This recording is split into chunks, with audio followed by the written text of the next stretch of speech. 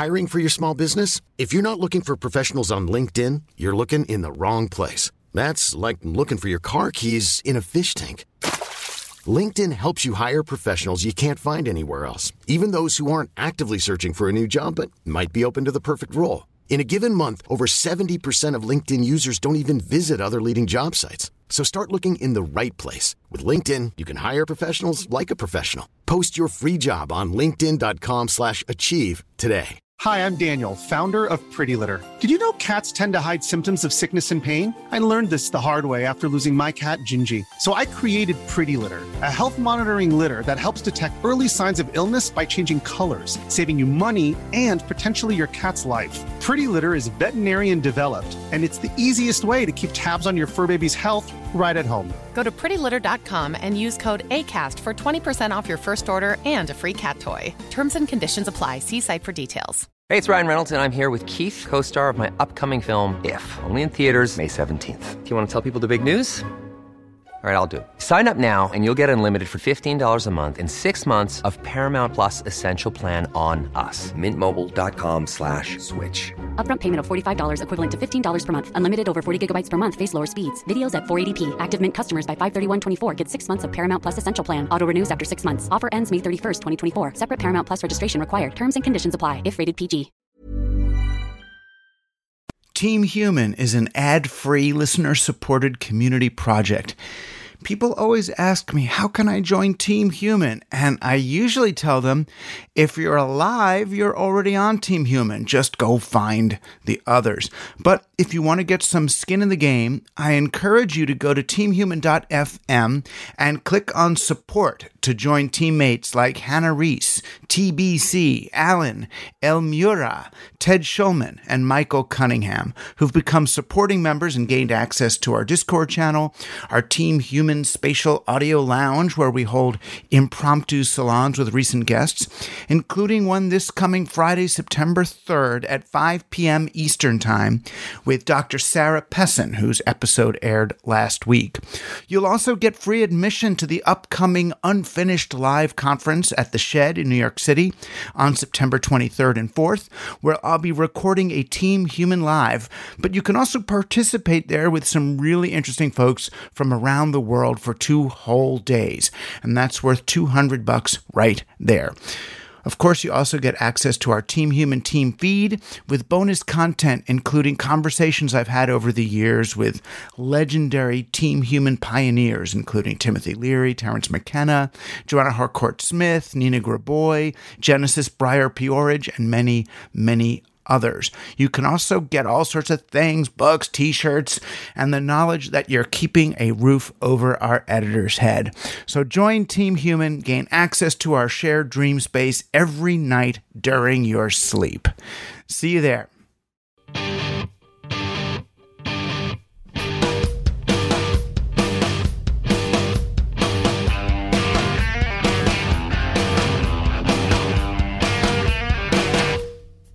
You're on Team Human, conscious intervention in the machine, an opportunity to transcend the categories into which we're placed and celebrate both the commonalities among us and the differences between us.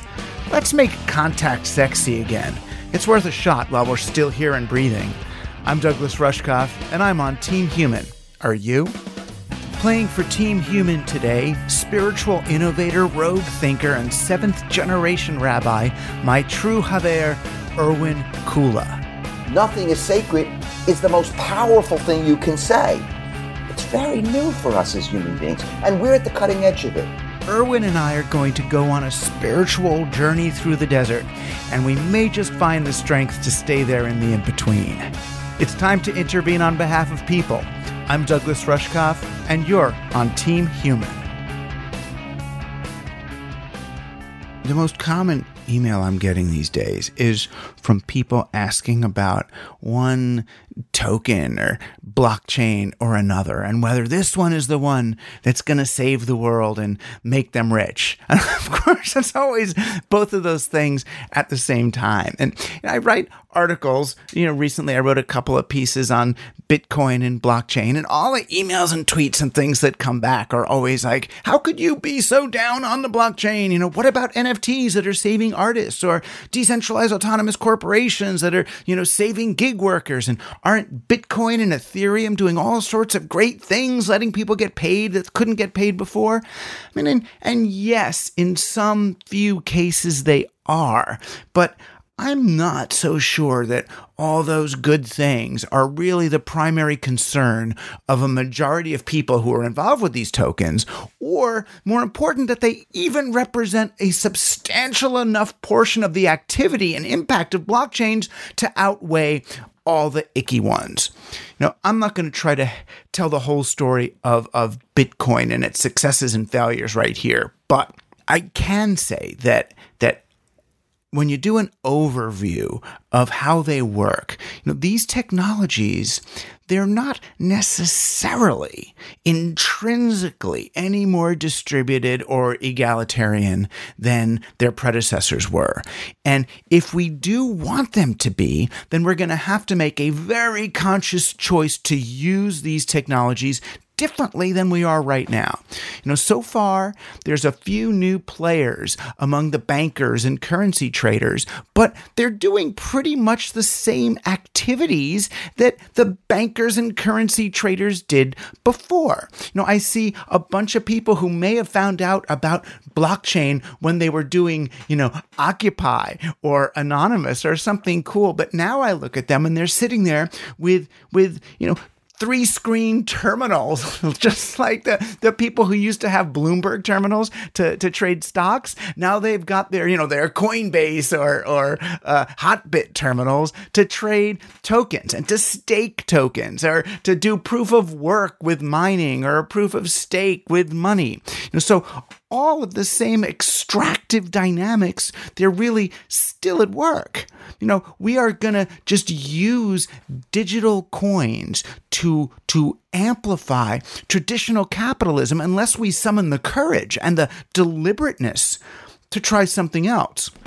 And I am not saying this as some cynical outsider, you know, but as an OG crypto anarchist fanboy from the 80s. I don't suffer from too low an opinion of blockchains, but maybe from too idealistic a set of expectations. Me and my friends, we were talking about PGP and Tor-style networks and how we could apply those technologies to decentralized currency since the early 90s. You know, Bitcoin was really just the first white paper to come out outlining a complete solution to the stuff we were talking about for a decade or two. And even then, it really only turned into a true widespread movement after Occupy Wall Street. You know, that's when Bitcoin sort of rose to prominence almost as a form of tech support for the circular economic systems that the activists were talking about in Zuccotti. Everyone seemed to understand that money itself had become too expensive. There were too many financiers trying to make money off everybody else's money, off everybody's transactions. Right? That's central currency. You lend money into existence, you get a fee back as interest, and then the economy has to grow in order to pay all that interest. And that's what led to the exacerbating divisions in wealth, and also the demand that we have a growth-based economy that then in turn destroys the environment.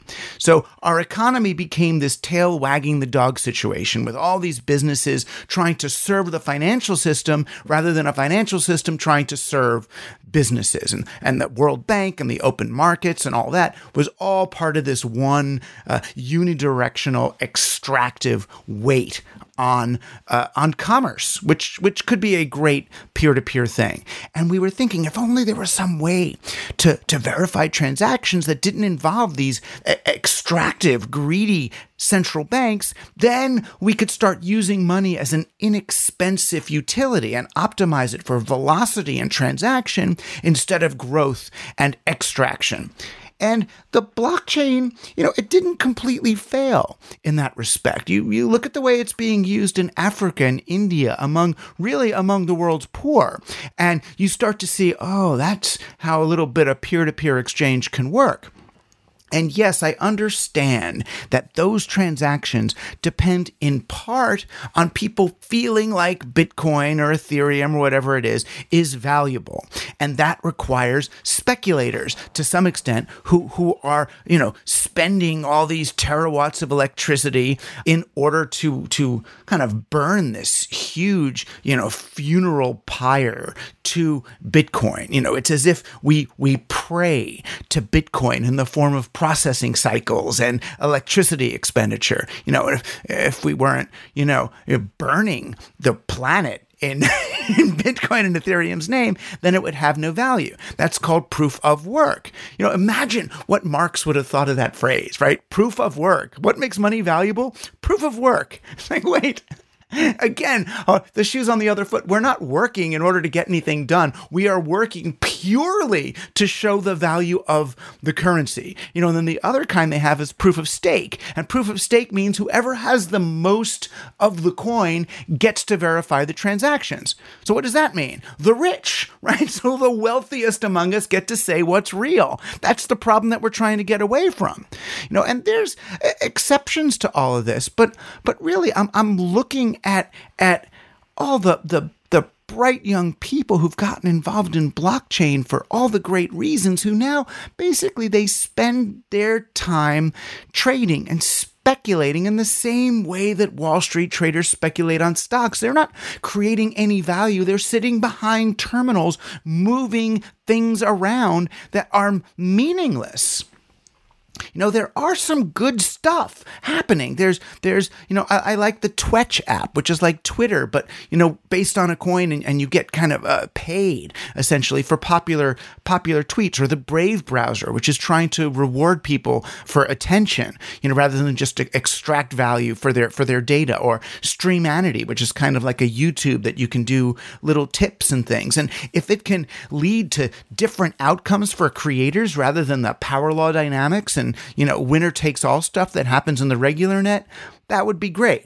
And NFTs, NFTs, I wished they were better than they were. We're looking at them like they're the new killer app for the blockchain, that there's this kind of crypto utility that seems to make sense to people, and it can serve as this clear example of token profits doing something good for the world, right? Saving the artists. Thanks to NFTs, digital artists whose work was always replicable and undervalued, well, they now have a way to sell the exclusive ownership of a digital file. Well, not really the ownership, but a pointer to a digital file, and the bragging rights, that they can sell that to just one person. So a creator I love, like Matt Fury, who did Pepe the Frog and had his little frog mercilessly co-opted by the alt-right. Now he's got a way of making some money off the character's mimetic spread by selling NFTs, and he's making a few $1 million now, and God bless, that's a good thing. But very, very few people make real money off their NFTs. It's a bit, as proof of blockchain working, it's a bit like using, the example of the Romans used to hold this lottery during the Colosseum events, through which one lucky slave of all the thousands who were there would be granted his freedom. So now a few big news stories about Mike Winkleman or 3Lau or somebody making millions off their gifts, they're supposed to grant this halo to the greater blockchain pyramid scheme, when all we're really looking at is what happens when trillions of dollars are pumped into the economy through emergency COVID-19 cash infusions. Crypto is serving as a sponge for all that money, just like the luxury apartments in New York and the 35,000 point Dow Jones Industrial Stock Average. What do we do with all the inflated tokens? Well, we can invest, and buy NFTs with blockchain profits. It's a bit like a bank buying some art for its lobby. Look what good we can do with our money. We're supporting Frank Stella. And of course the art itself is just a teeny bit of the bank's art investments, which are purchased less for love of culture than as some alternative asset class they think is going to go up in value. Unless NFTs are being issued by artists to really tweak collector sensibilities like Andy Warhol used to do, auctioning off silk screens of soup cans, I don't think they really rise above the crass profiteering that already characterizes so much of the art scene. And I can't help but suspect a lot of people are going to end up holding the digital equivalents of Beanie Babies. And yes, those crashed too. And in spite of all this, I still do hold out hope that blockchains can someday retrieve their higher purpose. And that's not to reify extractive speculative capitalism, but to replace it with distributed superfluid economic potentials. No transaction should ever be blocked for lack of currency through which to enact it. Our marketplaces should never be in service to its financial utilities or to the people monopolizing them. Nor should the metrics of economic health be based on the requirement of capital to grow. So cryptocurrencies and blockchains, they don't have to be these kind of lightly camouflaged trailheads for some new generation of would-be reformers to become currency traders and brokers. They can instead aspire to develop a genuinely peer-to-peer protocol-based distributed database like Holochain or true communities as concerned with distributed governance as the distribution of value, like the Archain Cooperative, or they can expand on George Blumritz's work, using blockchains to distribute aid to refugees or promote liquid democracy. So no, Bitcoin and the many blockchains it inspired, they don't necessarily have to become just another asset class. And its developers and supporters, they don't have to turn into the next generation of securities traders. But man, I'd sure feel a lot better if they stopped acting like it.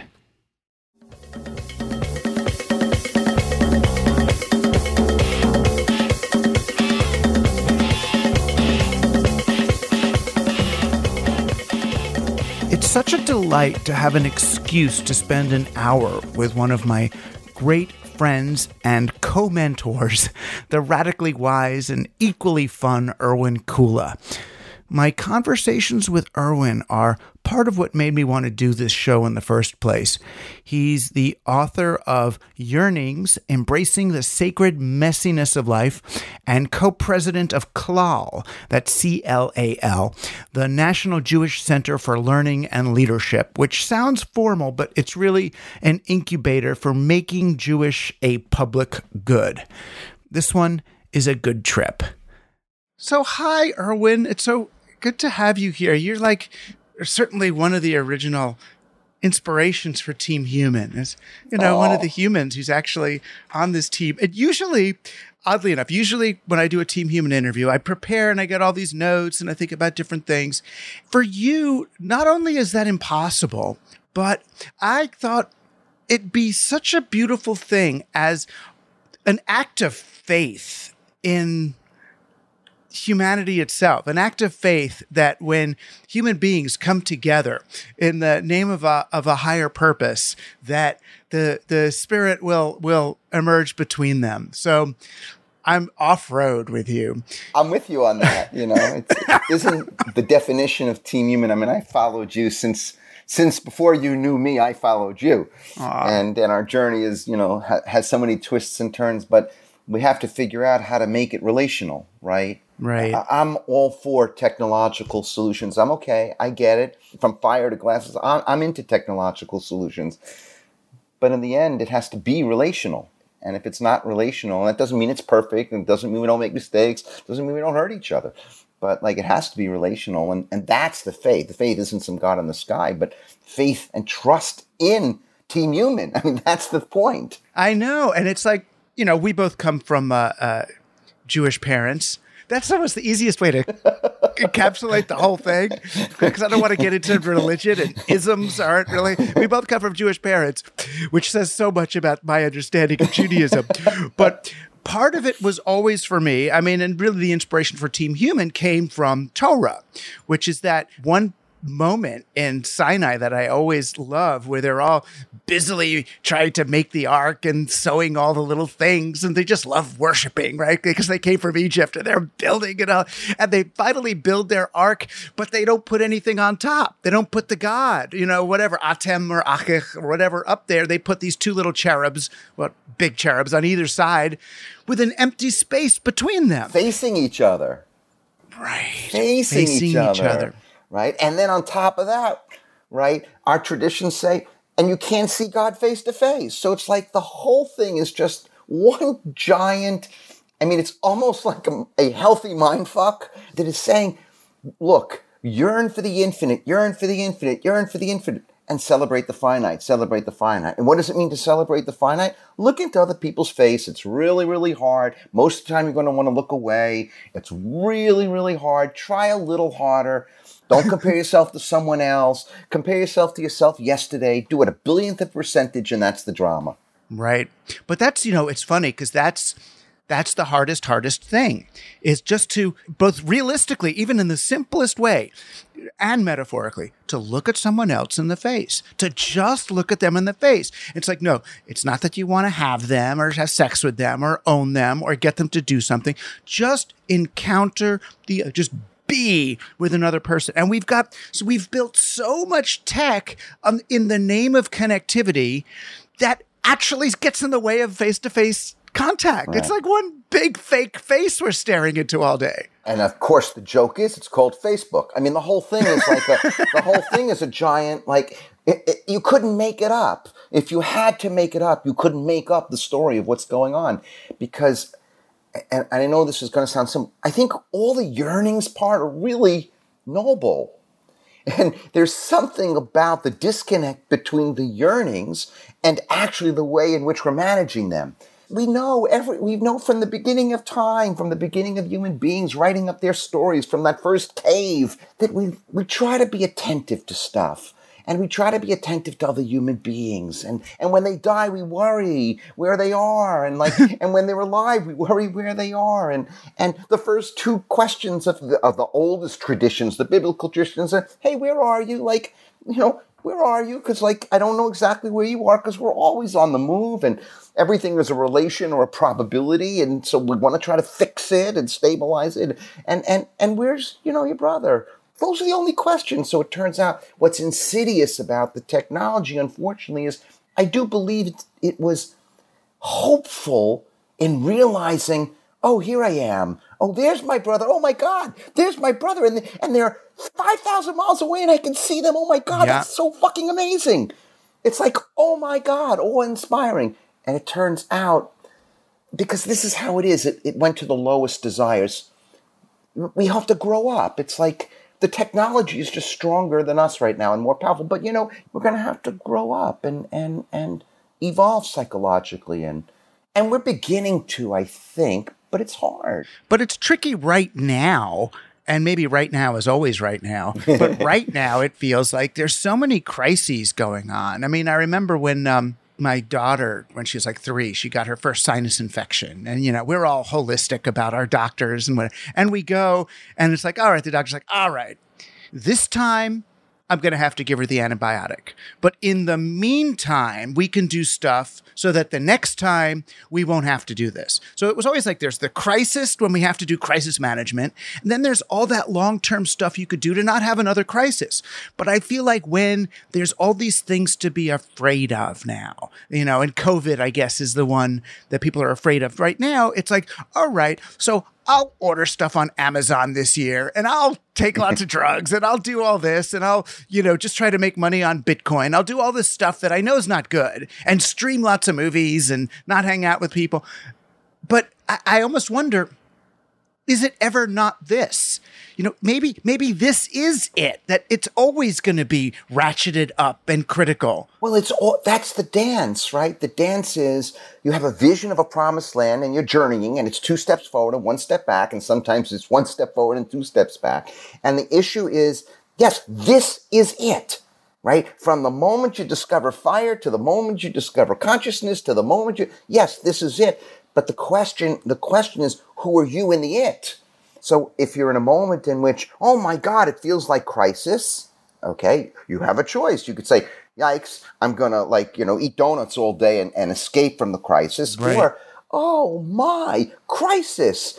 You cannot have a crisis without there being opportunity, because crisis doesn't exist consciously without opportunity consciously. They coexist. They co-create. The second you feel crisis, it's only because you have the psychological, psycho-spiritual experience of opportunity, right? Otherwise, you wouldn't feel. But the opportunity might only be to do hospice care. Here's the thing. That's okay, too.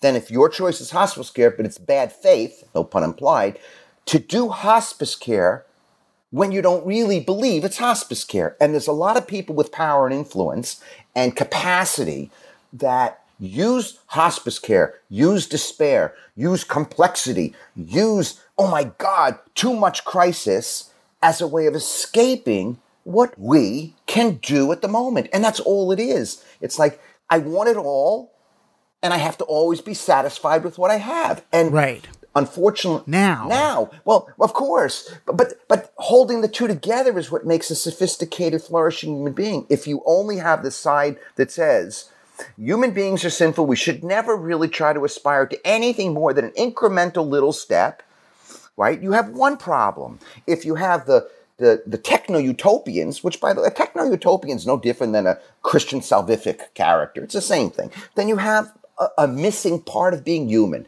Both sides are necessary in the system of being human, but for most of us, we are not on either side. We have to integrate the partial truths of both sides.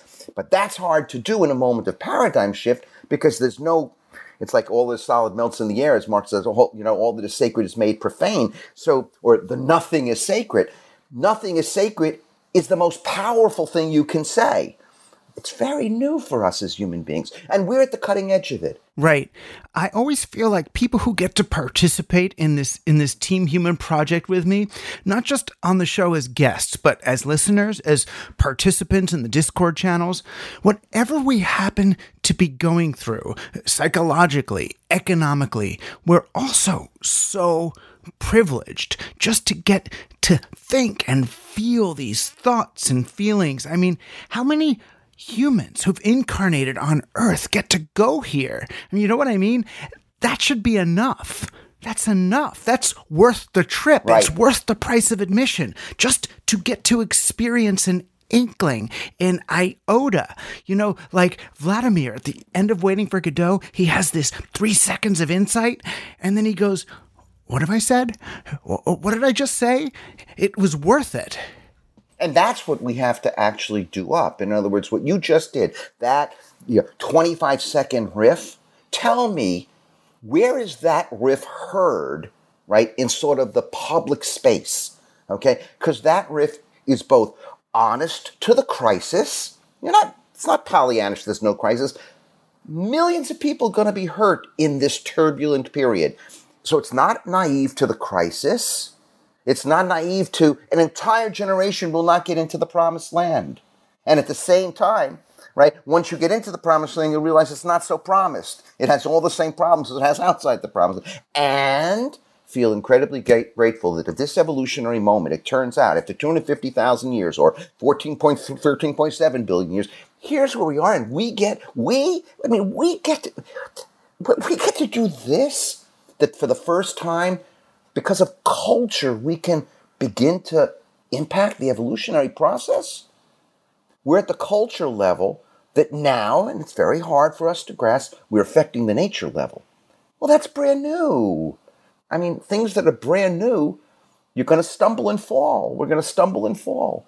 But our job is to be 5149 optimistic or 5149 hopeful. Right. At the bottom of the Pandora's box is hope. We have opened up the Pandora's box. We're not putting anything back in the Pandora's box, but at the bottom of the box is hope. And that's not 90-10, because that's bullshitting around, but 5149.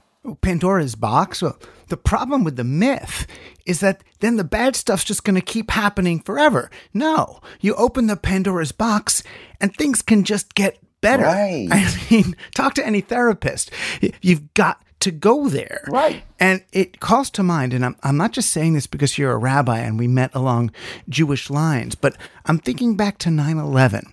And, this terrible thing happened. Airplanes came and knocked down the World Trade Center and the Pentagon, and it was terrible. And all of New York was in shock and mourning, and there were clouds of toxic dust.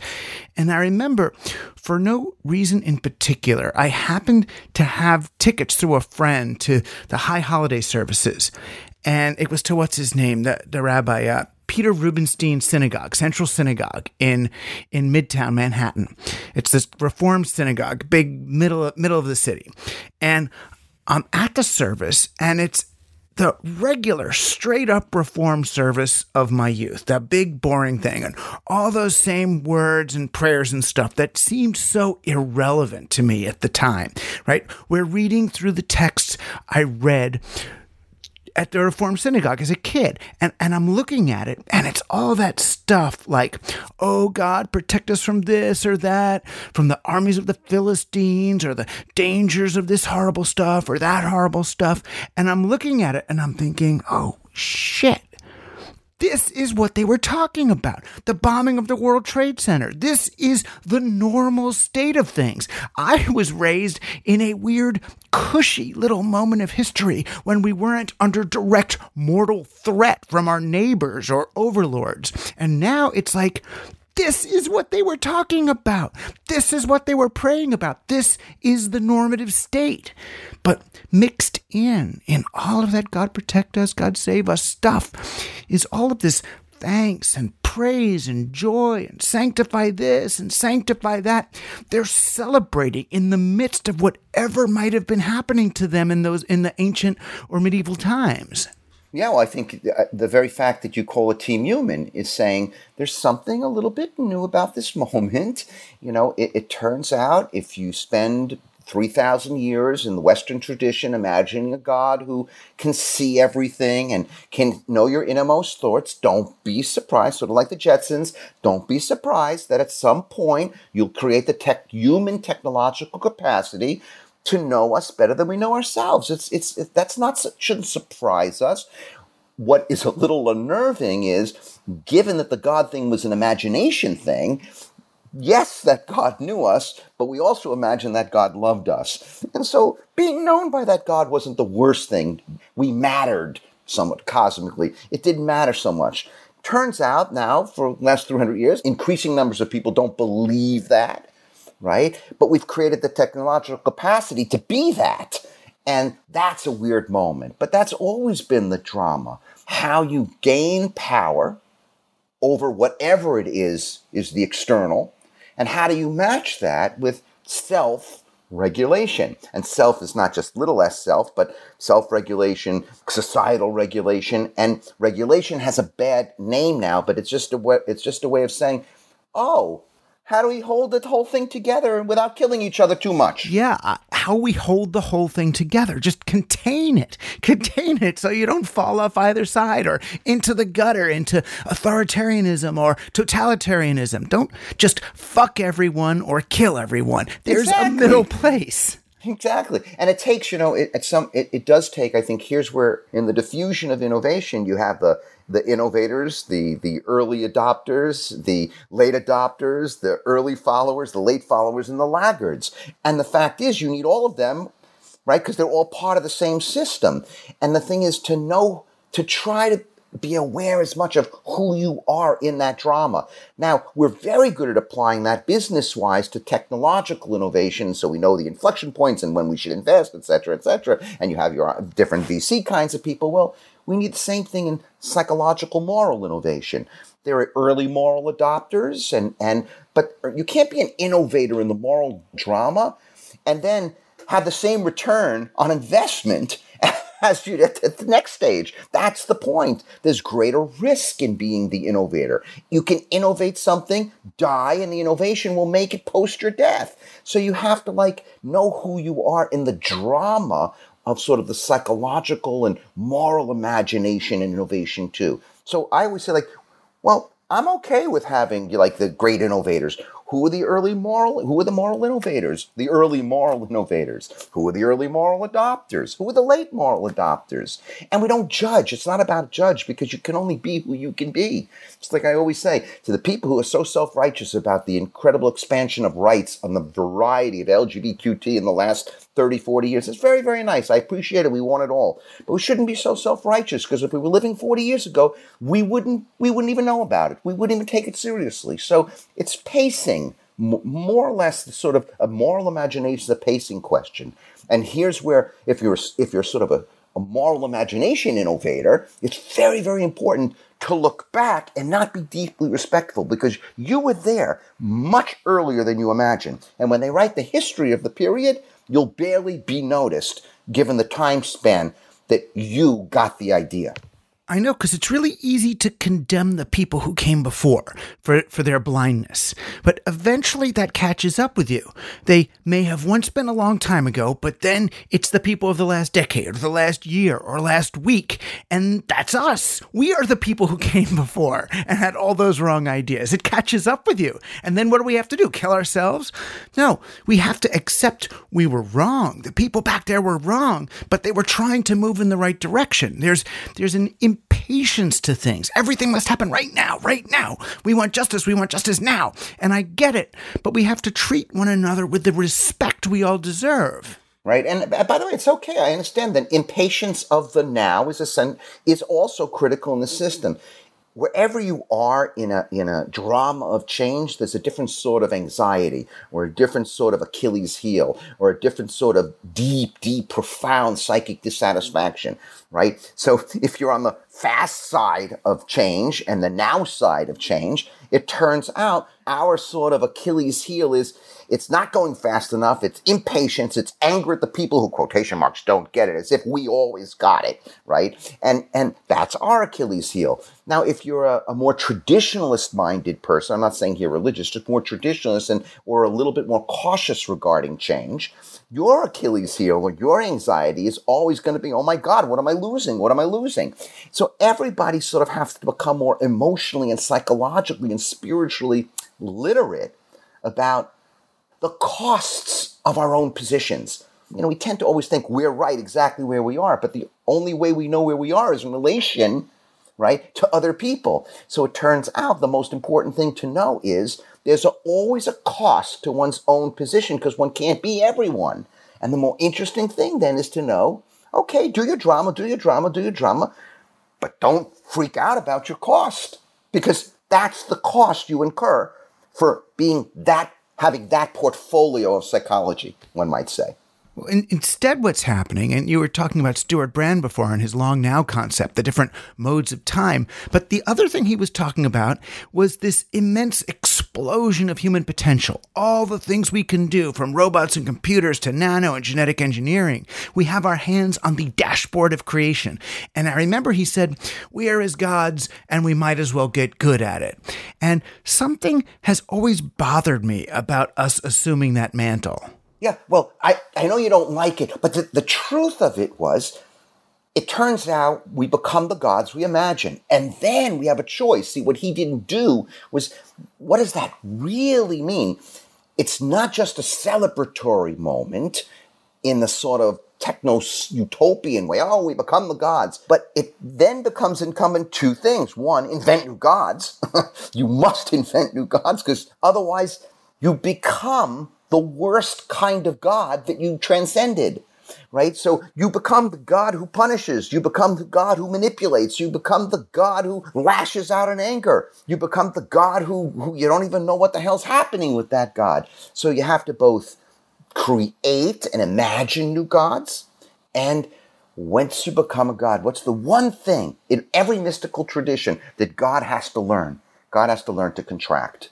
Right? In mystical tradition, within Jewish wisdom, we call it tzimtzum, but that doesn't matter. It's God has to restrain God's power. And let your children make their own mistakes. And also let them breathe, right? So now the question is, as we develop this deep technological power, the AI, AGI, biotechnology, it's such a great. Our response to mastering the world should be yes.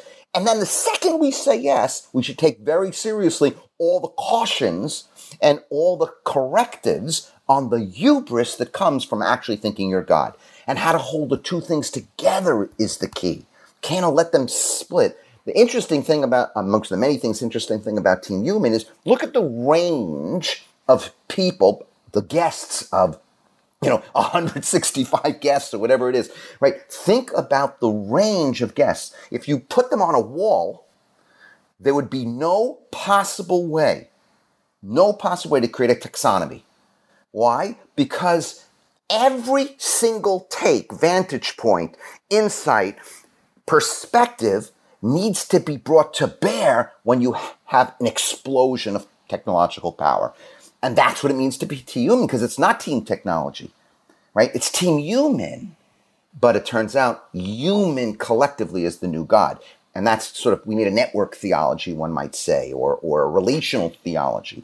So it's all human beings together to the nth degree is what it means to connect to God now. You want to connect to God? People say, where's God? I'll tell you where God is. Find as many different ways of being human as possible. Be as curious. And I promise you, there will be breakthroughs of, oh my God. That was the original rave-like Grateful Dead parking lot ethos of the original internet. We were going to connect all the people and all the weirdness together into one organism. But over the past 20 years, instead of the internet becoming about all the connections between the people, it became about our connection to the cloud. This thing up there, this big AI thing in the cloud. We don't connect with other people. We log into the internet and interact with the algorithms up there in that thing that track us and manipulate us and whatever. But we're all doing it so alone, not even with each other. Yeah, I mean, look, that's every historical moment has its drama. That's our drama in the cloud. I mean, the cloud is such a funny thing, given that in the biblical tradition, the cloud is where God hung out, right? Right. So it's lack of transparency. We don't know really what's happening in the black box, all that stuff. And that's real. And this is not going to be a satisfying answer. There's no shortcut, but the people, right, becoming more responsible. And that's a hard job, to become more responsible, and more responsible not in general, but more responsible to each other. I think another piece of what's happening is there are more voices being heard by more people than ever before, too. And it's true, without the internet and without that, it seemed much more together. But, the 1950s wasn't fantastic either for a lot of people. And so how do we remember, it's 5149. It's 5149 for the better. That's the arc. You can reverse it and we can go back to 1400, which, by the way, from the systemic, global, universal perspective would be bad for us, but we have no idea whether it might actually be better for the human drama. That we don't know. We don't like to think that way. But that's also the humility of recognizing, and baby boomers have a particular problem in this, is transformation. It's very nice, but people don't transform. People eat, and they shit, and they love, and they hate, and that's what people do. And in the end, I don't care if it's the technology of Torah or the technology of mass. In the end, the technology is as good as the people. And that's a piece of it. We now do cognitive augmentation. We do physical augmentation. We're getting that. We're making people better and better and better at more and more things. That's fantastic. But we also need to make better people. Because we're making people better, mostly in terms of the market, in terms of their utility value. We can learn Spanish faster, how to do certain tasks. But the more we think of people in terms of their utility value, the less sense we have of our intrinsic value, our essential value as sweet living beings. And part of that is then witnessing from the new space. A lot of us are doing this in this way. So Team Human is saying, let's witness from this community, which is emergent, right? The community is never fixed, the Team Human community, right? Even you can write a book, but it doesn't matter because it gets released, number 1, 2, 3, on Medium, or every single one of these conversations produces a new listener, new people who feel, I hate that word, network, feel part of and connected in some way to this emergent community. Well, dealing with emergence is not so easy. Some of us are not even good getting instructions to put the bike together. But imagine emergence. So this is an emergent moment, and that means we have to be able to tolerate the ambiguity and the uncertainty, and the only way to do that is together. There is no way. You can't do it on your own. But it's together. And this is my problem with all religions, even where they took Judaism, because it's together. But in the real sense, it's in the desert between Egypt and Canaan. That's where we really are. We don't get there. That's where we always are. I know. The Torah, the first 5 and holiest books of the Bible, it ends before we get to Canaan and all those stories happen. You're just in there, in between. Moses doesn't even get to go to Canaan. And that's a way of understanding human existence, as there, in the confused place between whatever and whatever. But no matter how many safeguards we put into almost any religion, and the Jews, they sure darn tried, people still go, no. We were created by this, and we're definitely going there. So you got God making you on one end, and Moshiach there in the future. God made us, then Christ, and then we're going to rise from the dry bones, and everything's going to be great. Inevitably, no matter what. And there's all of this certainty. I mean, scratch a Jew and you're going to find out, are you one of this kind or one of that kind? And then I think, well, what does religion matter if at least half the people take the opposite meaning of what the religion was intending to convey? Yeah, okay. So, look, that's any human system is going to have the flaws of being human. So the system is both designed to move us along and stop us from moving along. That's what all systems do, right? And I guess we need them. We need the people who are sticking their heels in the ground. Absolutely. But the problem is, I would say the challenge is we need everybody. But the challenge is for those people who are lucky and fortunate and who have enough providence and gift and margins to know we need everybody. You have to be truthful about that. If you need everybody, you got to figure the partial truth about the people you fucking hate, right? And if you're not willing to do that, then you don't really believe that we're in it together. Now, I'm okay. You don't believe we're in it together, but just don't say that we're in it together and then don't act. It's really hard to be in it together, right? What together means is very hard. In it together means with Trumpy anti-tax red state QAnons. Correct. And I got in so much trouble for saying this, but in a sense, the QAnon mythology is correct. Right. We are getting shafted and infantilized by neoliberal elites posing as parental figures, people who are supposed to be taking care of us, but they're not. And they give us a handout to keep us quiet. So it's as if we are under the control of a cabal of abusive pederasts. Exactly. It just happens to be the story they tell. It's so crazy. We postmoderns, post-liberal, post-toasties, we who know all this stuff. People back there, we think they're literal. When they say somebody is screwing somebody in the ass in a pizza, they don't mean that any more than virgin births. Right? They don't mean that any more than split seas. This is deep metaphor. That's what conspiracy is. Breathing together. They're trying to breathe together. But it's hard to breathe together when you have, and this is, when you feel choked. So, of course, it's not the issue of the particular story. It's the psychological, emotional, it's the affect of the story and where that's coming from. 1% curiosity, 2% compassion, 3% trying to understand, or say, no, here's where we are. We're going to have to wipe them out. There'll be a cost to pay to wipe them out because there's always a consequence of transgression. But some transgressions are necessary to move forward. But what you're not allowed to do is to both say, I'm a deep pluralist and I'm we're all together and we're all interdependent, etc., and then not care about millions of people who feel the system's rigged, and it is rigged for them. It's rigged for me, right? So that's the hard part because it's looking in the mirror and saying, how have I contributed to the whole system? By the way, it could be this. Doesn't mean I'm not as powerful as Jeff Bezos. I'm not as powerful as Mark Zuckerberg. But I'm not unimplicated in the way the society is. Right. And even if it's not in direct action in the way you spend your money or build your home, it's in the way you think. You hear a person who has an idea you think is revolting or repulsive, and you contract. Correct. And that's enough. Because on the etheric plane, your little organism has gone and closed up like a little pill bug. That is so right. This is exactly what every God character in the Western tradition needed to learn, right? God characters repulsed by the very characters he creates. That God lashes out, whether it's banishing, whether it's murdering, whether it's killing, and that God needs to internalize that which God dissociates. And as the God character does that, and now then you get to Freud, and Freud saying, okay, forget about that.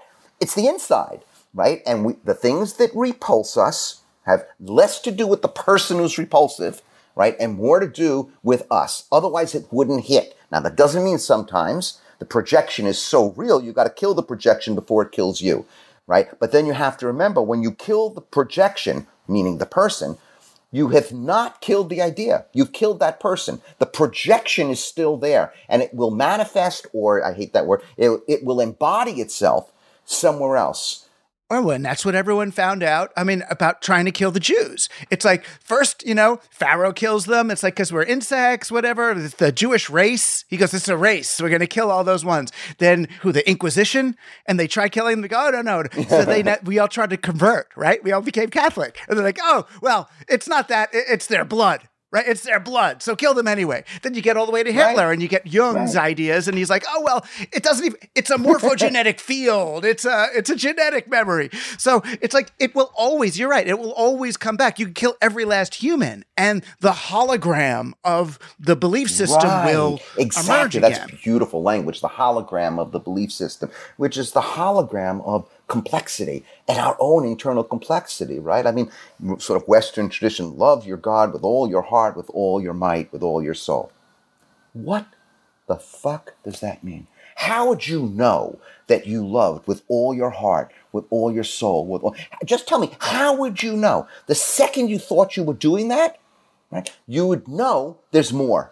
And that's the same with feeling loved, right? With all someone's heart, with all someone's might. So living with the desire to be all in, right, on feeling loved and being able to love, by definition, creates a psychic abyss. It creates a psychic space. And are we interested in trying to journey together that space? That's I don't call it, I call it a maze of grace, right? Not amazing grace, but it's a maze of grace. And I don't want to give up on the desire, right? I don't want to give up on wow, do I really love my children with all my heart, with all my, I think so, but like, whoa, and do I really love my wife with all my heart, well, I think so, but it's amazing considering how much I hurt her. Sometimes. Right? So, and do I feel loved? What would it take for me to know that? Right? Well, of course, I can't know it 100%. I mean, that's the binding of Isaac, right? You can't know it 100%, but you can taste it every so often, right? And a taste that moves us in the trajectory just a little bit more, right? Right. And then the trick is sometimes you taste it, and then you get addicted to that taste. Correct. And then you spend your life looking for the taste rather than seeing that taste as the fuel and impetus to go live your friggin' life. You don't want to get on that little mountaintop every day. You're kind of preaching a kind of a tolerance, acceptance, and recognition of all the other kinds of people that there are and all. And it brings me to the thing, but maybe a lot of people are ticked off about this section in Torah that I'll make you defend. Not defend, but there are these bad people, the Amalekites in there, and you're supposed to, like, if you see them, you just kill them, every single one, kill their dogs, kill their gerbils, you just wreck them, as if they're saying that there are these people that are just truly, like Hillary would say, true deplorables. Yeah, here's the thing. The truthful part of this is something happens around us that disrupts our meaning system and our order of things, or that does real violence and hurts us at a deep, deep level. And the truth is you want to fucking kill them and wipe them out. And if you don't own that feeling, if you think you're above that impulse, that's when you get in trouble. So the same tradition that says right? Don't forget, wipe out. Now, of course, don't forget, wipe out. How can you wipe out? You'll forget if you wipe out. So, I mean, that's and the other thing is, it says, who did the Amalekites hit? They hit the stragglers of the people. They hit the young of the as the group is marching. And there are many traditions that say, you produced the Amalekites by having stragglers in your community. You create vulnerability that allows exploitation to happen. Right. You got slave people, whatever, trailing behind your thing, the prostitutes and the whoever. It's like you're creating the conditions for evil. Right. And so then you have both sides then. You have, of course, because it's very painful to know, we have create some of the conditions that allow evil to happen. That's a very painful thing to know. It's a lot easier to disassociate from that feeling and make the other the container of all the evil. Right. And that's the challenge. That's the challenge. Which, of course, the irony is, who is Amalek? Amalek is Esau's, right, grandson. So the rejected brother produces, quotation marks, the embodiment of evil. Right. And for people who don't know, it was Jacob. So there are these two brothers who are sons of Isaac. And there's the little one, Jacob, who's like the father of all the Jews. And there's this other one, this older one, Esau. And Esau's supposed to get the blessing from his father. But Jacob and his mom go, wouldn't it be good for you to have the blessing? And Jacob's like, yeah. So they put like fur on his arms so he looks old and has like, furry arms like his brother. And he steals his brother's blessing. And then his brother becomes the parent, the forefather of all these bad people. And it's like, excuse me. Right. So those are very, considering that's a 7th, 6th century BC text, I would say that was psychologically pretty alert. They figured something out. We don't like that. Right. I don't like it. We don't like to hear that part. And it's not the part we teach forget about Hebrew school, we don't teach it to adults, right? We don't teach that the first time the phrase slaves to Pharaoh, the first time that appears in one of the meta stories of Western civilization, the Exodus, the first time it appears is because the Israelites' policy produces Egyptian slaves to the Pharaoh, right? So that's the first time that phrase appears. That means every time we're at a Passover Seder with a great technology called the Passover Seder, it's a great technology for evolution. I'm for it. Every time we say, we were slaves to Pharaoh, we were slaves to Pharaoh, right? Every time we say that, if you just have read the text, okay, oh shit, I was actually we were the first people to create slaves to Pharaoh. Yikes. And that humbles, or at least invites, the complexity of what it means to be human beings journeying together. But it's like, I wonder if it turns out that I'm one of the characters in a future Bible. Right. What story would I want them to be telling about me? What are the fights I'm having with God? How could I live a life that I'd be proud for them to read? My struggles too, my faults too. I fell this way, but boy, that puts a different lens on things. That's a phenomenal. I say it this way: what would it be like to imagine that our story was worthy of being chanted? Yeah. Right. What would it be like? And not to get it all right, because if anyone gets it all wrong, it's mostly the characters in Scripture, so they mostly get it wrong. So it's not about getting it right all the time, but it's living with at least as much attention as we can, and with as much intention as we can. And that's really hard. And a lot of things get in the way. It used to be illness really got in the way before 30 years old, right? People died. Now, I'd much rather have Facebook get in the way of my attention, right, than disease and violence and war and, a little infection that killed my child at 1, or mothers, 1/3 of whom all died in childbirth, right? That stuff, that didn't allow us to have a lot of attention and intention. It was like getting through. So I'd much rather have the problem of this external technology, right, saying, you know what, it's manipulating me a touch here. I wonder if I should look at some other news feeds. Right. Well, that's easy. Other news feeds is a much better problem to have than 1/3 of all people dying in childbirth. I know, but it's also a better problem than 2/3 of all people dying in the fires of 2040. Correct. And I have a really hard time. I always now, since they came up with that date last week, 2040 is when all the shit really just hits the fan and everything we all spontaneously combust.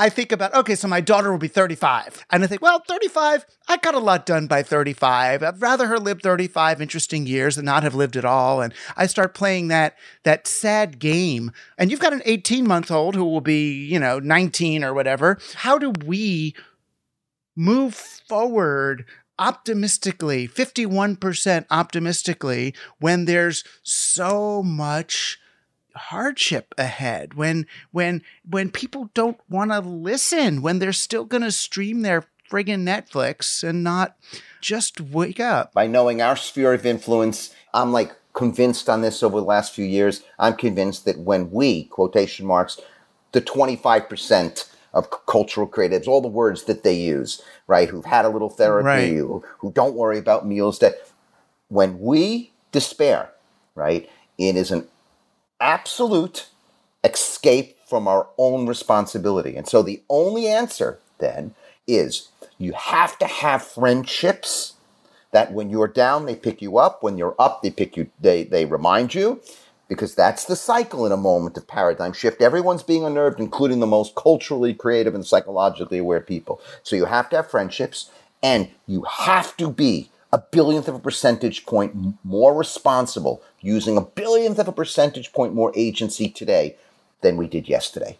And that's the practice. Because when we use our agency a bit more, we actually undermine the despair and sphere of influence. It's really to know one's sphere of influence, right? If you over-dramatize your sphere of influence, you will also get depressed and paralyzed by the complexity. If you undermine your sphere of influence, you will also feel depressed because you're not bringing all of who you are to the table of what the planet or the cosmos needs from you, or what your family needs from you, or what your company needs from you. That's really big. When we get up every morning, and if it turns out we're down, call a friend. And don't text a friend, call a friend, right? And we need enough. We don't need 5,000 friends for that, okay? Right. We need 3, 4, 5. I'll even go as high as a million, 9 others, but you don't really. Right. And actually use one's agency in one's sphere of influence. I can't control Exxon, but I could make a decision about where my portfolio is going. That I could. I could make a little decision that way, right? Or I can, whatever it is, it may be that environment is too big for me to worry about, and other people, then what I have to worry about is producing an amazing grandchild. Right. And the interesting thing when you're talking about the sort of the interhuman possibilities here, that, that you're here for someone else is here for you. You just call the person. It's like, if you don't know what to do actively yourself, being available to the other who is going through the crisis is the entry. That's the portal right there. It's huge. It's huge, right? I mean, to be able to, part of it is helper, helpee. This is, Ram Dass's great insight. Yeah. Helper, helpee. There's no helper without the helpee. So if you're a helper, right, the only reason you can play out who you are is because there's people that need to be helped. And it's so funny. I was just saying that to, Sarah Pessin, the religion scholar in Denver. Sure. Just saying to her yesterday, we were talking about Ram Dass on for this show. And I was like, I think the thing that made Ram Dass so special was not that he was so wise, but that he just listened to the wisdom in you. He looked at you like you were the friggin' Buddha. He looked at you and it was just like, and that's transformative. And of course you see him as the Buddha. If he's looking at you as a Buddha, there's no way. You're just like, that's what a wise person looks like. A wise person looks like the Dalai Lama. Little innocent babies staring at you like you're God. I have a great Dalai Lama story because of that. That changed my life, this story. I had this opportunity a few years back to introduce the Dalai Lama. There was like the Shambhala lineage was dedicating a space in northern Colorado, a stupa, and it was the largest stupa in North America. And it's just, I was very, very fortunate. I got to introduce the Dalai Lama in this beautiful, where no Jews have ever gone before, northern Colorado. And it's beautiful blue sky. And interesting thing is, though, I got to be, after introducing him, he did his thing. I got to go into the stupa with him and 2 other people. That was sort of the perk, so to speak, right, to go into the stupa. And I asked him a question about, there's going to be a lot of loss. And worry that I'm on the positive side of this and I metabolize loss. But I wonder if I'm lying to people, because it's like the level of loss that's going to be coming culturally, right? I mean, it's very significant in this turbulent period. He looks at me, right, as if, right, I mean, it's if he had prepared for the question, and he goes to his interpreter, bring me a bowl. The interpreter brings him a bowl. He goes, what's the most important part of this bowl? You know, he told with a very high voice. And like, I thought it was rhetorical. I wouldn't answer because I didn't want to sound stupid. He goes, the empty space is what makes it a bowl. No empty space, no bowl. There'll be loss and gain. And he goes, loss and gain, loss and gain, loss and gain. And I literally, it was like the piece of Torah I needed for my life. Whenever I'm feeling gain, the whole thing's fucking great, everything's amazing. Loss and gain. Whenever I'm down, because I have range on that, right? Loss and gain, loss and gain. That's dealing. Yeah. Well, that's why he's the Dalai Lama, and, you know, I'm on Team Human, yeah, but he's the Dalai Lama. He's the Dalai Lama. He could remember all his lifetimes and stuff. That's the part he lied. That's why we justify, you know. Well, that's a humble thing. In other words, if you know you don't have to accomplish it all. Right. You know, you're going to be, there's a great tradition, you're going to be asked 4 questions at sort of the end of time. And this is true for those of us who've been privileged to be on deathbeds with people, the sort of questions that you're just going to be asked 4 questions. One, were you basically honest in your transactional life? Because to think all of life is transformational is bullshitting around. There's a lot of just transactions, but you can be an asshole in your transactions. You can be exploitative in your transactions, or you can be basically honest in your transactions. That's like question 1, 2. Did you have any intimate relationships? Did you have any, not really the greatest person in the history of the world? Did you have some intimate relationships where you really were vulnerable and the other person was vulnerable? You tried the best you can, and you can say, yeah, I did have a few really intimate relationships. 3, did you create any kind of path for yourself? Or did you go through life so unaware that even if you got the wrong path, but at least I had a path. I tried to make time for pathing, you know? And the 4th is, were you fundamentally hopeful? Were you fundamentally hopeful? Now, that seems to be a good, like, that's not getting out of control. It's not how did you eat kosher or not? Did you solve the environmental crisis? Did you solve the problem of loneliness and hunger in the world? No, like, were you an asshole in business, right? Yes or no? Did you have intimacy as best as you can? Did you create some time to think about who you are and the path you're taking? And were you fundamentally hopeful? You know, by the way, if Zuckerberg would ask himself those 4 questions, Facebook would be 20% better. Yeah. And I don't mean to pick on him. It's just, it's doing great damage, we know, you know, and that's the larger thing. Those of us, we have to be responsible, you know. You can't complain about something and then use it all the time. You know, that's bad faith. Right. And when I talk to people about that, and I get it, they always say, well, you know, for my business, I need it, and da-da-da, or... Okay. Okay. I'm okay with it, but then I only care about the bad faith part. Right. I'm okay. People can only be what they can be. That's why we have Yom Kippur. That's why we have Easter. We have these times that allow us to say, I did the best I could. Am I still forgiven, even though I'm going to do the same thing between now and next year? Yes, you're forgiven. Go on. Be a billionth of a percentage better. I'm okay with it. It's bad faith to be a critic, right? And not take any responsibility. That's the bad faith. You are hopeful and you want to be hopeful. I mean, so you have a practice, basically. Hope is a practice for you.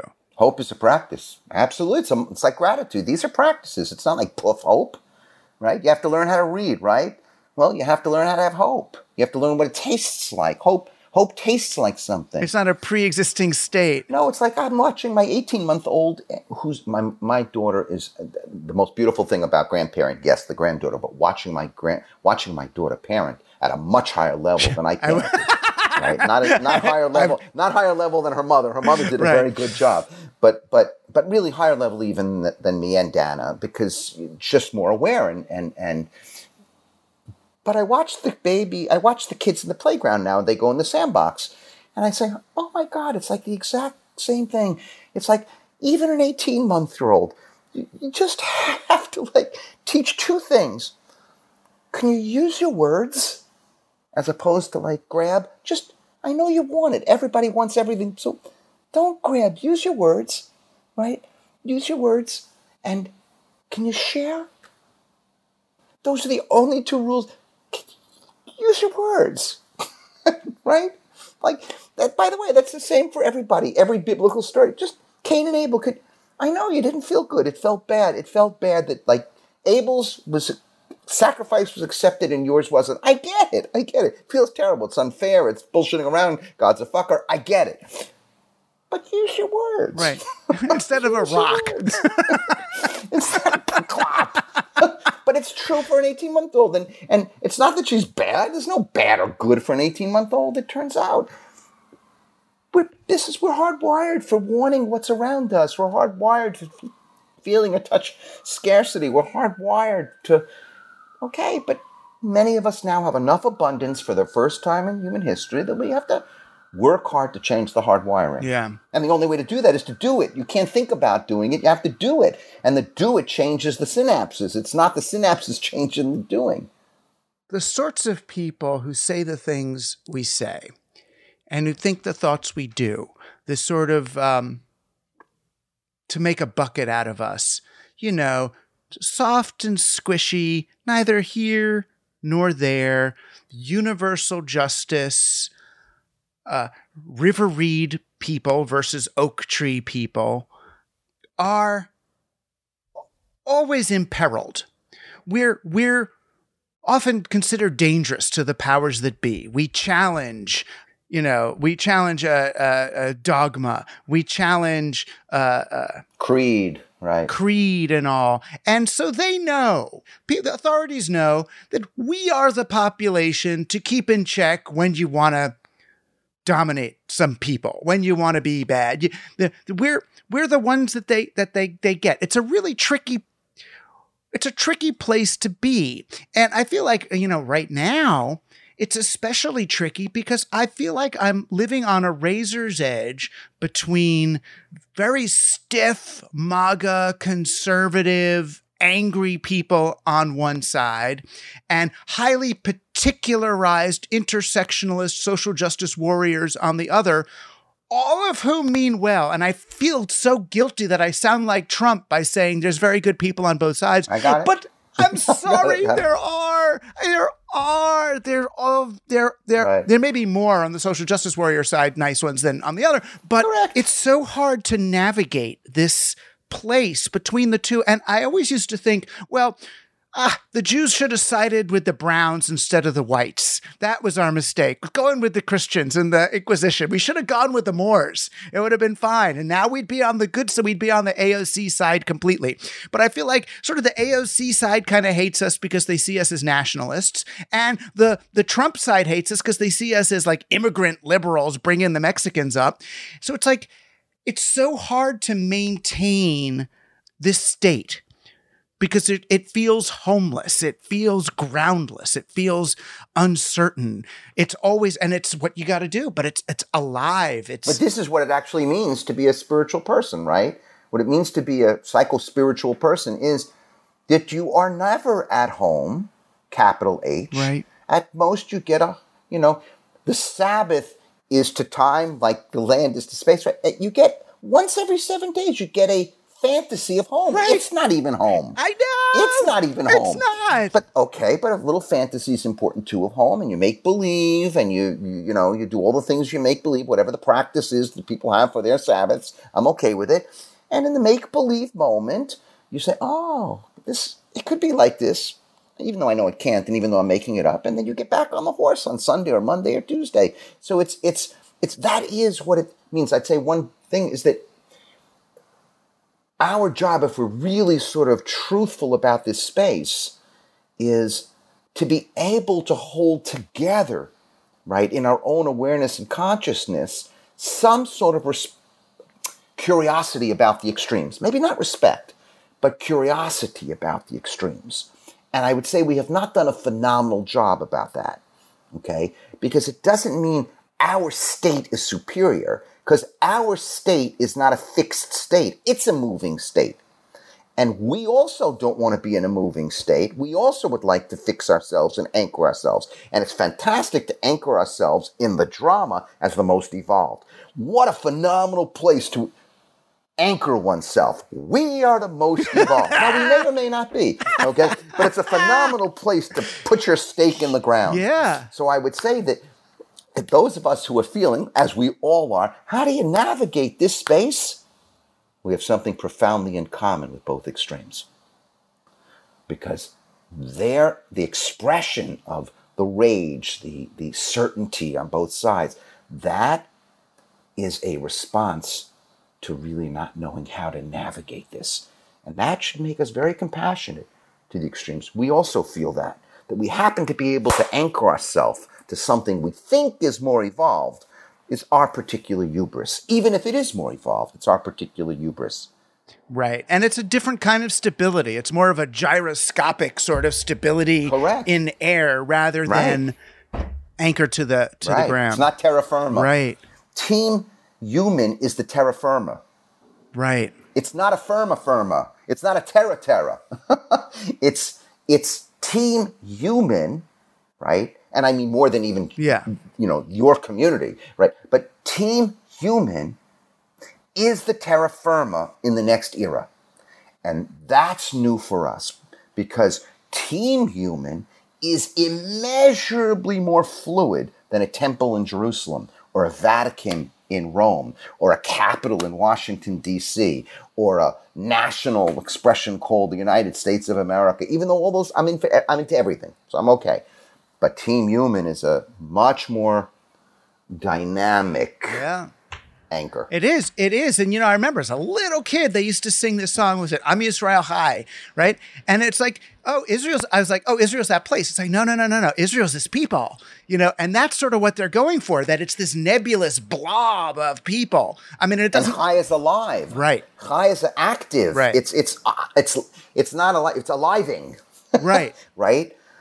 The people who wrestles with the way things ought to be, right, is ongoingly alive, right? And that, by the way, for Jews, is a very big moment because it's not, the boundaries are not going to be, that they're not going to strictly be ethnic boundaries. You're going to have a lot of people who, quotation marks, are not Jews who are going to experience themselves as people who wrestle with the way things ought to be, or the gap between the way things are ought to be, because they're doing it, and they're doing it real, and we have a lot to learn from them, and we're in a different Israel. There's a different Yisrael that is bigger than the way we've conceptualized it. And I have to even be careful here. Yeah, no, it's because we're particular people who came to this understanding of reality through a particular path, but the organism is way bigger than the Israeli people. The particular path is a profoundly interesting resting spot, right? And if a resting spot is different than a stopping, resting spot is different than, you're not, that's a great tradition. You're not allowed to have peace in this lifetime. You're allowed to have serenity, but not peace, right? And peace, shalom, wholeness. You're not allowed because it can't be. So how do you have just enough serenity to keep the drama moving, knowing full well that the aspiration is the wholeness, the aspiration. But you're one piece of the organism. You're one organ in the organism. You're not even an organ in the organ. That's already a high level, right? You're a molecule. You're not even an atom. You're not even a bit. It's like, on the other hand, it's like the tradition. This tradition teaches them having one pocket of dust and ashes. I mean, in the context of 250,000 years, what's a Homo sapien? 13.7 years. What are we? We're not an accounting era of an accounting era of an accounting era of accounting era of reality. And in the other pocket, for me, this whole world was created. And the questions you have to have, that's a practice. Put that on a piece of paper in each pocket, right? One pocket, I'm dust and ashes. The other pocket, the whole world was created for me. How do you know which pocket, which piece of paper in which pocket to look at when? That's the problem. But both are true. If we cannot create the enabling conditions the families, our own children, our grandchildren, to do as best they can to feel, gosh, I'm nothing. Wow, this whole thing is for me. That's the drama. That's the drama. And people who feel they're only nothing, you know what happens? That's the insurrection on January 6th. If you really feel you're only nothing, if you really feel you're only nothing, you think all Palestinians should be killed. If you really think you're only nothing, you actually think you're 100% right. But if you think the whole world is for me, and you don't ever sometimes think that you're nothing, you do a lot of damage. Because, of course, they're the exact same positions. Separate, those positions are the exact same mirror images, right? Held together, that is the definition of Team Human. And then the trick is to be able to move between those states without it being depression and hubris, but just wonder. Wonder. Oh, my God. That's talking about a virtue we need. I know. That's a virtue we need. Wonder. It's like Great people virtue. in a state of wonder, I promise, they're never mean. They rarely kill other people. I know. It's cool. Tell me a time in the world when there wasn't more to be. I mean, in all honesty, I understand there's a lot of horror too. I get that. But, there's a hell of a lot to wonder. I once heard Ray Kurzweil speak, and I've heard him a lot of times. One of the times I hear him speak, and he does this whole with singularity and this and that and this and that, and it was like 400 people in the crowd, and this person who I knew the person, was sort of a more religiously traditional person, was sort of outraged by Kurzweil, and he says to him, do you think God exists? In a billionth of a second, Kurzweil goes, not yet. Yeah, these emergence guys, they're not yet. Could you imagine if I said, does Irwin exist yet? Does Irwin exist? Not yet. Does Douglas exist? Not yet. He's incipient. Maybe exists, but not, or Irwin. But Irwin doesn't exist yet. It's emergent, right? Imagine that. That is both, this incredible opportunity, responsibility, right? And wow, it's humbling because I thought I existed. Yeah, it'll come. You'll get there. You'll make it. Exactly. Exactly. Oh my God. It's like you look in the mirror and you go like a spiritual or ethical MRI and you go, ugh. And then you go, perfect. And then you go, I could do better. I like that. I'm just a prototype for me. Right. You're iterating. We talk about, right? Yeah. The innovation community, iterate. Well, the biggest iterations are ourselves. Yeah. Yeah. So you wake up each morning. It is Groundhog's Day, right? Well, actually, every single religious tradition, right? Wisdom tradition, you wake up, renew. Now, for most human history, people actually thought you died in some way when you were asleep. So you literally woke up to new life. Now we know that, it doesn't work out. That it's not that way. You're still alive. But coming to consciousness, or what does it mean? What is a dream? Again, is which is real, which is not. And so to wake up each day, to wake up, right? These are real things. This is where these traditions got it right. Turns out the metaphysics is wrong. Yeah, but the heart's right. Heart's right. And the intuition is right. We need the caution of traditionalists and sort of the transgressive nature of the futurists. We need them. But the thing is, you don't want traditionalists or futurists running the world, right? A world with no transgression, we're in trouble too. Yeah, and that's the problem. And right now, we're still wrestling with digital, which seems to favor one side or the other and really doesn't work so well for those of us trying to. When it's either a 1 or a 0, it's hard to be in the place between. That's touch too narrow of a choice. Yeah. Yeah. One third option, baby. None of the above. I want a third option. Right. Exactly. Well, this is, I think, a lot of people, there's the hopeful, like you, my God, you should be incredibly hopeful. You talk to people every single week. I listen, most weeks I listen. So, every single person you speak to is fundamentally at the core hopeful, even if they're having a down day when they talk to you. They're fundamentally hopeful. Every single person is doing something interesting. Well, how do they get up in the morning if you're not going to do something, And, and there are people, I've spoken with a few people who are not, and usually their episode doesn't make it on. Because usually you can feel it's like, that's so interesting. It's like, they're really just complaining. And if it's just there, it's like, well, okay, what are we going to get from that? And it's not that the people I've had people on about climate change and economic, the worst of the worst has been talked about here. Yeah. Right. But still, and that's the thing. That's why the facts, the content to me matters so little. It's the comportment. It's the, how are you passing through? That's everything. Yeah, that's beautiful. How the comport, I love that word. It's how we're passing through, right? Because that's all it is every day. Yeah. And again, we don't have to make it more than it is too. Again, that's why I use the rhetoric of 51-49, to just be a touch better than yesterday. Yeah. Just a touch. It could be, it's again, and our own spheres of influence. Yeah. But our spheres of influence are pretty important. The ripples make a difference. Ripples are everything. And that's when you realize that your ownership and authority over your ideas and all this stuff, it's like, oh, please. I got my idea from a piece of graffiti on the side of the road that I don't remember seeing, Yeah, it's not, I don't own any of it. But I own my friendship with you, Erwin, and we don't talk enough. Oh my God. But, I know. We will. But you have a place in my heart you're one of the people that was at one of the most important moments of my life, and a long time ago already, more than 20 years ago. So critical in my development. I can't tell you, and I adore you, and Team Human. It's such a privilege and an honor to be a part of it. And you and mine for sure. I'm honored to know you. Thank you. Thank you for being on Team Human. Our guest today was Rabbi Erwin Kula, co-president of Klal.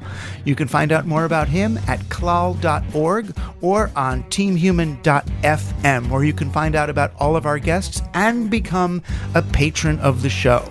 Team Human is produced by Joshua Chapdelaine and edited by Luke Robert Mason.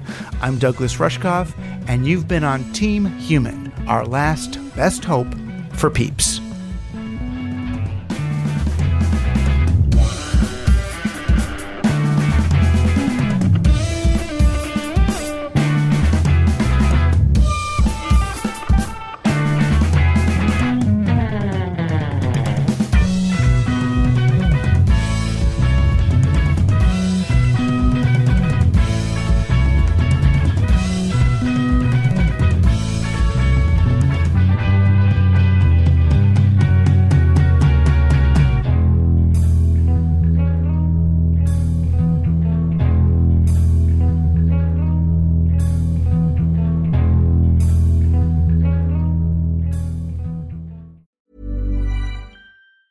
Hi, I'm Daniel, founder of Pretty Litter. Did you know cats tend to hide symptoms of sickness and pain? I learned this the hard way after losing my cat, Gingy. So I created Pretty Litter, a health monitoring litter that helps detect early signs of illness by changing colors, saving you money and potentially your cat's life. Pretty Litter is veterinarian developed, and it's the easiest way to keep tabs on your fur baby's health right at home. Go to prettylitter.com and use code ACAST for 20% off your first order and a free cat toy. Terms and conditions apply. See site for details. Acast anbefaler. Mit navn er Anders Morgenthaler. Over for mig sidder Roald Bergmann. Vi har lavet en ny podcast, der hedder Dopaminklubben. Og Dopaminklubben er en klub, hvor ADHD er fucking sjovt, og hvor det griner. Det behøver ikke at være super alvorligt. Vi er skide trætte af alle de der podcasts, der forklarer mig nederen der. Vi gør grin med vores ADHD. Mulig ADHD. Ja, vi udreder mig, fordi nogen siger, at jeg har det. Jeg ved det ikke rigtigt, det finder vi ud af. Vi har i hvert fald lavet væddemål. Ind og lyt til Dopaminklubben. Hver uge udkommer vi. Der laver vi sjov og spas med at have den her vidunderlige dopaminmangel.